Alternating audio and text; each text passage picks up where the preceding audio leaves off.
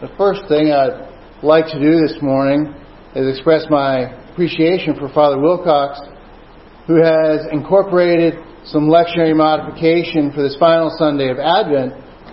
So rather than an additional Sunday considering the life of St. John the Baptist, we can learn a bit from the life of Mary. I feel that far too many Christians, there has been a minimizing or even a dismissal of Mary. It's a terrible habit. All the rest of the saints of the Old and New Testament are recognized and incorporated quite frequently into our preaching and Bible studies, but for some reason the grand majority of Christendom ignores Mary, possibly out of a fear of looking too Roman. The problem with that is she's the mother of our Lord and our Savior, and is certainly due a place of unique honor in our Christian lives.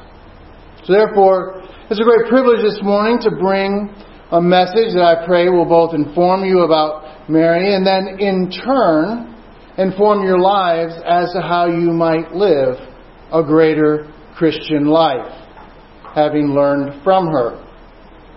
So now let's turn our attention to that passage from our Gospel text, the Gospel according to St. Luke in the first chapter, beginning in the 26th verse. Now I want to point out that I really like the way that Luke writes. Luke wanted to make sure that everyone knew that he knew what he was talking about. He wrote in a lot of detail. He wanted to make a point of writing a gospel text and go on to write the text which we know is the Acts of the Apostles to be an accurate accounting of what has happened. And he discusses that in another portion of his writings. Now he wanted to do this specifically because he was writing for Theophilus. He introduces his writing as to Theophilus.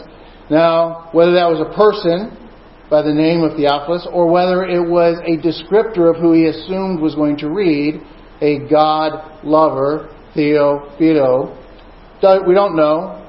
At least I don't know. Maybe somebody does, but I see that it is rather irrelevant because it is recorded in the text and therefore it is for us. And he says, to make sure that you understand that he's writing to know, in a way, to know all of the details accurately, he starts by saying, it seemed good to me to write an orderly account for you, most excellent Theophilus, that you may have certainty concerning the things that you have been taught. So he is writing as precisely as he can and as descriptively as he can so that we know exactly what is meant. And that's why he provides such great detail, so that we can be certain. Now then, he begins in verse 26, in the 6th month. The immediately preceding story is about the pregnancy of Elizabeth, who will soon give birth to John, who's going to become known as John the Baptist. So in the 6th month is in the 6th month of Elizabeth's pregnancy. Just to make sure that no one is confused and think that he's discussing the month of June. The angel Gabriel. Angel Gabriel is one of the few named angels in our scripture text. He's the one that brought the news of Elizabeth's pregnancy to her husband Zechariah while he was serving as the priest in the Holy of Holies in the temple. And Gabriel, sent by God to Nazareth in Galilee to a virgin named Mary of the line of David.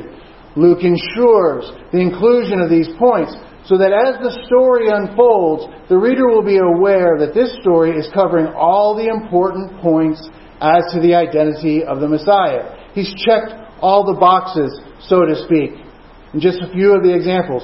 From Galilee, he's answering Isaiah chapter 9 in that messianic prophecy. Born of a virgin. We have that in the Messianic prophecy of Isaiah chapter 7. In the line of David is the Messianic prophecy found in Isaiah chapter 16. Luke spends the first 2 verses of this narrative packing in all of the critical details. Details that will make the rest of the story make sense. Details that affirm the rightness of the story of the impending birth of the long-awaited Messiah. Then, with that context established, with all the background information rightly understood, we get transported to the scene, just in time for the action. And the angel came to her, that is Mary, saying, "Greetings, O favored one, the Lord is with you." And that particular translation is ESV. In other translations, the one that was read just a moment ago, the angel came in unto her and said, "Hail, thou art highly favored. The Lord is with thee. Blessed art thou among women." Or there is, and the angel said to her, "Hail, full of grace. The Lord is with thee. Blessed art thou among women." That's Douay Rheims. Or the angel came unto her and said, "Hail, full of grace. The Lord is with you." That's the Revised Standard Version translation of the passage. Now, in all of these translations, it really doesn't matter if it says favored one or full of grace. The Greek word for the term in question is a verb, ke charitomene, literally meaning having been graced by God. And it's a passive word, having been. It would get the little red squiggle if you're using Microsoft Word saying correct your passage because you're using a passive voice. And that means that God is the one who is filling Mary with grace.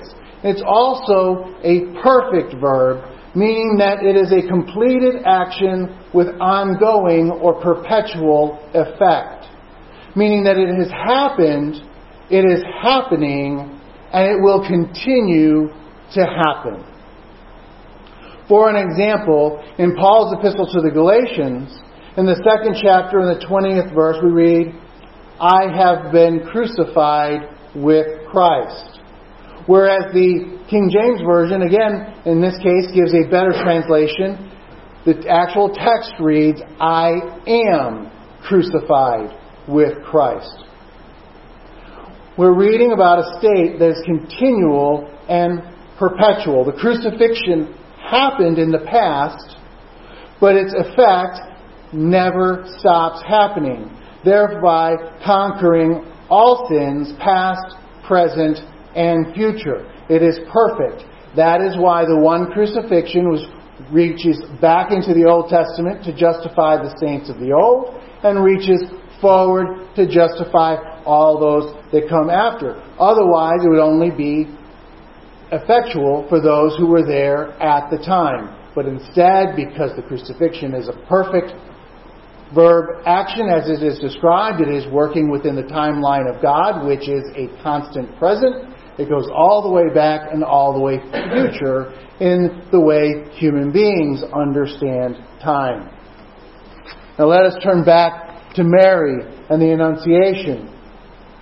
The angel Gabriel greets her and says, "Greetings," or "Hail." And then he goes on to say, based on the meaning of the verb, "You who have been filled with grace, you who are being filled with grace, you who will remain filled with grace." And just to make sure that there is no mistake about it, the angel says, "The Lord is with you."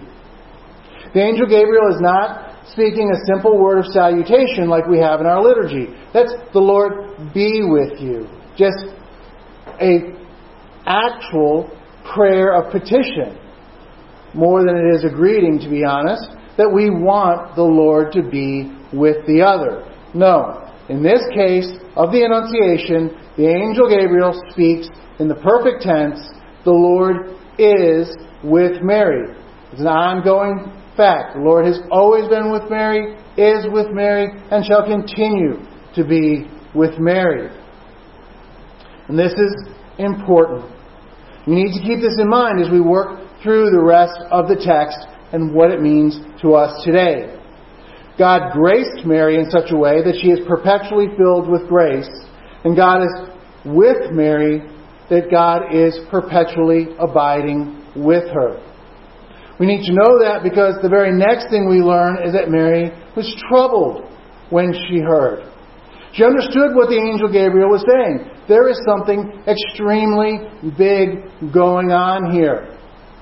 Not some passing moment, but something that encompasses and will dominate the entirety of her life. Then the angel Gabriel tells her, Mary, you will bear the Son of God. This is why Gabriel had to tell Mary the way he told Mary, that she has been filled with a special and permanent grace, and that God is always with her. Imagine if she had not been given these assurances prior to the bit about becoming pregnant. Imagine if she heard it the way I have in my many interactions with Christians of different churches and denominations, particularly when I was in the chaplain corps and met ministers from every different perspective of Christendom. Churches and denominations that make an intentional point of minimizing the person of Mary. Those who make the passage out to say this: Hello, Mary, I'm here to tell you that God has picked you for a unique privilege in the carrying and the giving birth to His Son. But don't get too excited about it, because as soon as it's over, you'll revert to being just another normal Jewish girl. It sure is a good thing that you're about to be married to a faithful guy. Otherwise, you'd be cast aside as an unwed mother and possibly even be stoned to death due to your assumed youthful dalliance. Have a great day. We'll catch you later. If that were the case, Mary's response would be much more troubled than it was after Gabriel told her she was about to be pregnant. We can be sure that Gabriel would have gotten a real earful in response, rather than the simple question, how will this be, since I know not man? Troubled, yes, but steadfast in the assurances that she has already received from Gabriel, she could answer, how will this be, since I know not man? Before going any further, we need to look at this particular phrase, the one, I know not man. Again, we have a question of the tense of the verb know, which is clearly being used euphemistically to refer to sexual relations, and the modifier prior to the word, which is not, which we render into English, know not, rather than the Greek word ordering, not know. Mary used the present tense of know, which all by itself would simply mean at the moment. It by itself actually would have allowed previous sexual relations, and she could be saying, well, that was well over 9 months ago, that would have happened, and there's nothing going on now, because she speaks in the present tense. So her answer could have simply been speaking of the moment, except her particular word choice for not. There are multiple words that she could have used, but she used one particular not within the Greek text, in which the Bible dictionaries for the Greek language and the Greek lexicon refer to as an absolute negative. What Mary is saying in her specific combination of verb and modifier is saying, I have not known, I do not know, I will not know. Less euphemistically saying, I've had no sex, I'm not having sex, and I'm not going to have sex. For a corollary in modern English usage, a person who is an absolute teetotal says, I do not drink, and we understand that person to say, I don't drink in the past, I'm not currently drinking, I have no intention of drinking. Although speaking in the present tense, we understand its absoluteness in the statement. It is from this specific way of expressing her virginity that the church fathers, those theologians in the first few hundred years of the church, were universally convinced of Mary's perpetual virginity. The church fathers have concluded under the influence of the ideal virginity that Mary took the vow never to know man, a progressive nuance of the present tense. And although such vows were not practiced in the early church, they were practiced in the Jewish Reform movements existing at the time of Mary. That would be the Essene movement, which some good biblical scholarship indicates that Jesus was of the Essene movement. The doctrine of the perpetual virginity was additionally provided biblical precedent by describing the final days of the life of King David. We read in the first book of the first chapter of Kings, first book and first chapter, not the first book of the first chapter, I got those reversed, sorry, that King David was old and stricken in years, and they covered him with clothes, but he could not get warm. Wherefore his servants said unto him, Let there be sought for my Lord, the Lord the King, a young virgin, and let her stand before the king, and let her cherish him, and let her lie in thy bosom, that my Lord may get heat. So they sought a fair damsel throughout all the coasts of Israel, and found Abishag the Shunammite, and brought her to the king. And the damsel was fair, and cherished the king, and ministered to him, but the king knew her not. In this we see the idea of a young woman being betrothed to an older man purely for the comfort to him, and that it was practiced within the Jewish culture. We can see then the possibility that the betrothal of Mary to Joseph had no intention of sexual relations. Furthermore, the references to Jesus having brothers can be explained in two ways. One, it is fairly well universally adopted that Joseph was a much older man and a widower already having children. The second answer is that the Greek language at the time used the words brother and sister to reflect all close relations and was applied to cousins as well as immediate family siblings. One terrific example of this fact is that James and Joseph are two people called by name as the brothers of Jesus, and that's in Matthew chapter 13. When we read the Gospel according to John in chapter 19, we see a collection of women standing with Mary, mother of Jesus, and they include Mary's sister and Mary Magdalene. If we return to the Gospel of Matthew in chapter 27, we learn that Mary's sister is the mother of James and Joseph. So it does take a bit of cross-referencing, but it's clear directly from the biblical text that the men referred to by name as the brothers of Jesus are actually his cousins. All of this adds up to enough evidence for Christians to universally believe that Mary remained a virgin throughout her life, even past the time of the beginning of the Protestant Reformation.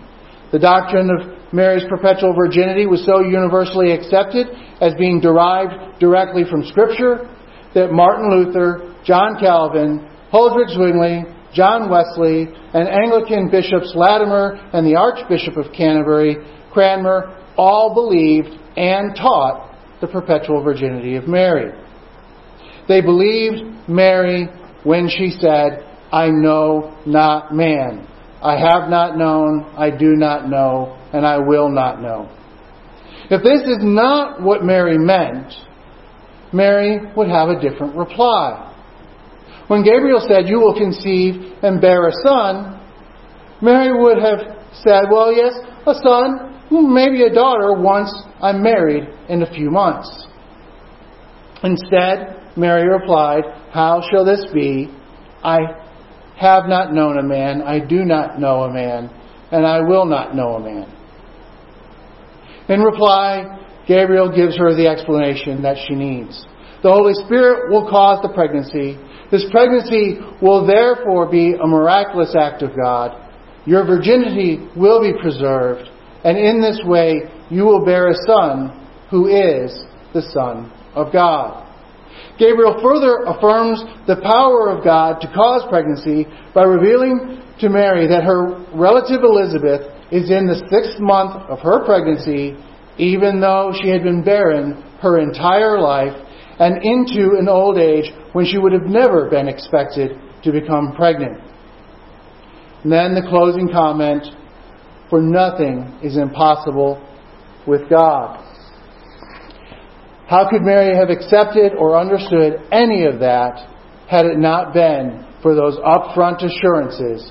Mary, you have been filled with grace. You are filled with grace. And you will remain filled with grace. The Lord is with you. With these assurances from Gabriel, Mary, even though troubled by what he said, was still able to reply, Behold, I am the servant of the Lord. Let it be to me according to your word. Behold, I am the servant of the Lord. Let it be to me according to your word. Now then, no sermon should be just to teach. No sermon should be just to convey some bit of information or another. A sermon's primary purpose is to encourage and exhort the listener to action. To become a Christian, if the listener is not yet a Christian, or to be a better Christian for the listener who's already a Christian. If that is the case, why dwell on the words spoken to Mary? At the start of the message, I mentioned it's my intention for each of us to learn something about Mary and thereby learn from her. What we now know is even when troubled, even when looking at something that appears to be impossible or unbearable, Mary was able to say, Behold, I am the servant of the Lord. Let it be unto me according to your will. Because of her being filled with grace and God's constant presence with her, Mary was able to provide her faithful response and then act accordingly. How does that apply to us? How does that apply to we Christians here today? Well, I'll answer that quite simply. It is in our baptism. Christians, assuming that you have been baptized according to Jesus' instructions, according to the command of Jesus, the Son of Mary, the Son of God, are baptized in the name of the Father and of the Son and of the Holy Spirit. And if those of us who have heard that baptismal formula in English countless times in our lives often fail to realize what is really being said. Hearing in the name of, we think of the authority granted. As a minister in the Christ Church, there is an authority. Even among all baptized, there is an authority to, in the name of God, baptize. That is a true statement. It is an accurate statement. It's also an inadequate statement. It is inadequate because the word used by Jesus in the Great Commission, the Greek word eis, which means in, but more than that means into. If Jesus only wanted to convey the concept of speaking with God's authority or speaking in God's name, then Jesus would have used the simpler Greek word en rather than eis. By using eis, Jesus is telling us that in the sacrament of baptism you are baptized into the Father, into the Son, and into the Holy Spirit. Your baptism makes you a member incorporated into the family of God. You are an adopted child and heir to the kingdom of God. You are a recipient of God's grace that makes you fully His. You have been baptized, therefore you have been graced by God. Jesus says then in that baptismal commission, and lo, I am with you always, even to the end of the age. Does that sound familiar? You are graced, and the Lord is with you. You are graced, and the Lord is with you. That is the promise, that is the reality of your baptism. Now, knowing this, we must ask, what is it that God is calling you to do? What is it that God expects for you to do for Him? What is it that you have been troubled over or not sure how you can respond when hearing a message from God and understanding how He desires for you to live your life? No matter what it is, and no matter how challenging it is, no matter how troubling it is surely not more challenging. It is not more unbelievable. It is not more life-upending and disruptive than being a young, pregnant, unwed virgin in the ancient Near East. So learn from Mary. You who have been baptized, you who have been graced, you who the Lord is with. Learn from Mary to say, Behold, I am a servant of the Lord.